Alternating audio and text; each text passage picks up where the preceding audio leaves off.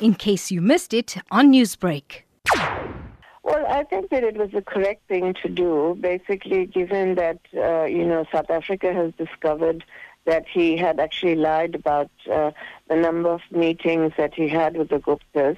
So obviously there was a cloud that was hanging over him, and he could not be trusted with the public purse as such. So I think in principle it's good for the health of the country, and that, issues that were swirling around him and constant speculation have now been more also laid to rest.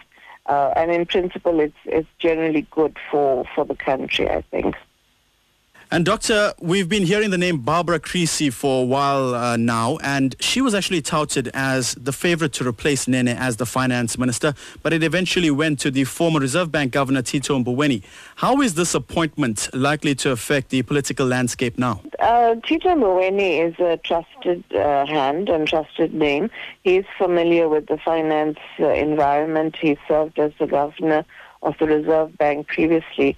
So, basically, he would be seen as someone who knows about the area effectively, and that, people will have confidence in him. In terms of it affecting the broader political landscape, we've seen that the sort of markets have held fairly steady for the last few hours.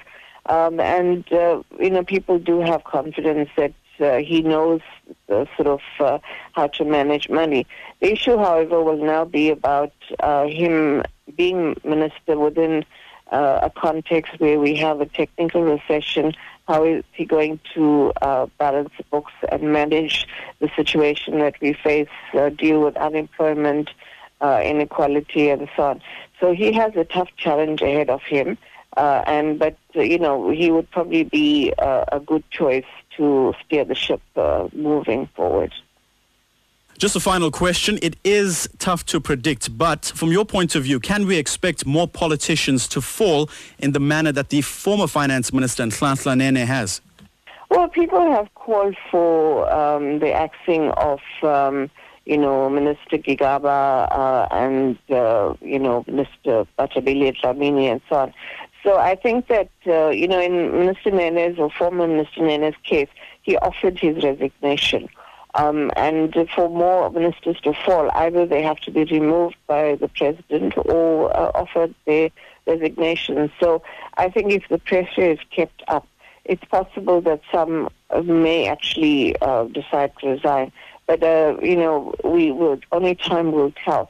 It will require, I suppose, a level of humility and, appreciation of the political context for those ministers that are being asked to resign to actually do so. Only time will tell what will happen, I think. Newsbreak, Lotus FM, powered by SABC News.